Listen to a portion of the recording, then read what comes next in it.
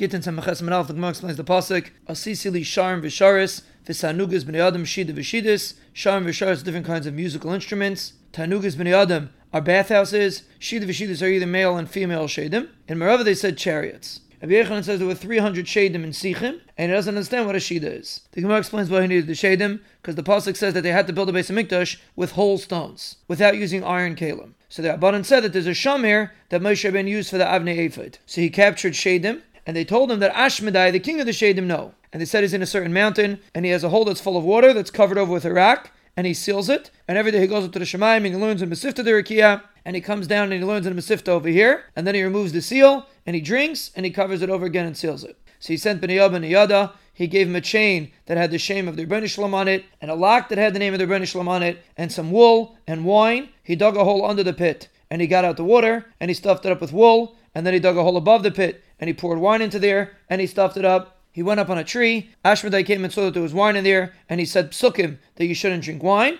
but he got thirsty, and he drank the wine, and he went to sleep. Bnei Yab and Yada locked him with the chain. When he got up, he wanted to pull it off, and he told him the name of the Rebbeinu Shalom's on it. When they were walking, he passed by a dekel tree, he rubbed against it, and it fell down. They came to a house, he rubbed against it, and it fell down. They came to a place where Almana lived, and she asked him not to rub against it, and he turned away, and he broke a bone. He saw a blind person that was lost, he helped him out. He saw a shikah that was lost, he helped him out. He saw a chasana, he cried. He heard a person telling a shoemaker to make him shoes for 7 years, and he laughed. He saw a magician, and he laughed at him. When he came, they didn't bring him into Shleim until 3 days. The first day he asked why didn't they bring him in, he said he drank too much, so he took one brick, and he put it on top of the other. They told Shleimei, and he said he meant to say, give him more to drink. The next day he asked why he's not being brought in. They said Shloimeh ate too much. He took the brick off and he put it on the ground. And they told Shloimeh, and he said that he meant to say, take away the food from him. At the end of 3 days they brought him in. He took a measuring stick, he measured 4 amos, and he threw it in front of him. And he told Shloimeh, when you die, you're only going to have 4 amos. And you capture the whole world, why do you need me?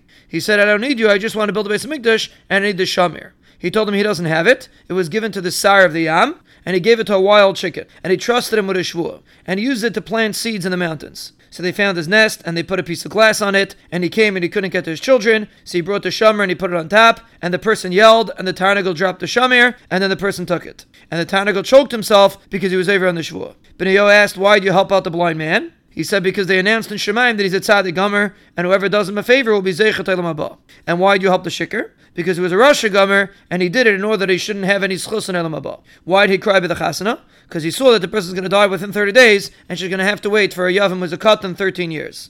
Why do you laugh at the person who was buying shoes? Because he's not living another 7 days. Why do you laugh at the magician? Because he was sitting on a treasure and he didn't see it. He kept him by him until he built the Beis Hamikdash. One time he was alone with him, and he asked him that the pasuk says, Kisei hafais ra'im loi. Kisei hafais is the Malachei Hasharis, ra'im is the shadim. What's the power that shadim have? So he said, take off my chain and I'll show you. He took it off, and he swallowed it up, and he picked up one wing to the sky and one wing to the ground, and he threw Shlomo Melech 400 parsi. And about that, Shlomo Melech said, Ma yusrin la'adam chalamali shiyam tachas hashamish. And he said, V'zehaya chalki mikalamali. Rav and Shmuel, one says it was his stick, and one says it was his clothing. So wherever he went, he said he's Shloimeh, and he came to the Sanhedrin and he said he's Shloimeh, and the Rabbanan said a shaita doesn't keep repeating the same thing. So they asked Bnei Yahu if the king called him in. He said no. They asked the queens, did the king call you in? And they said yeah. And they said check his feet. And they sent back that he comes in socks. And he's Teveh them when they're in Ida, and he's Teveh Bas Sheva, his mother. So they brought Shloimeh in, they gave him back a lock and a chain that had the name of the Rebbeinu Shalom on it. When Ashmedai saw him, he flew away.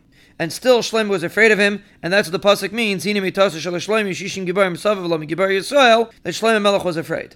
Rav and Shmuel disagree. One says he was a melech and then he became a hedit and never went back to his malchus. And one says he was a melech, hedit, and melech. And they means more refuahs that a person should do for different machlas.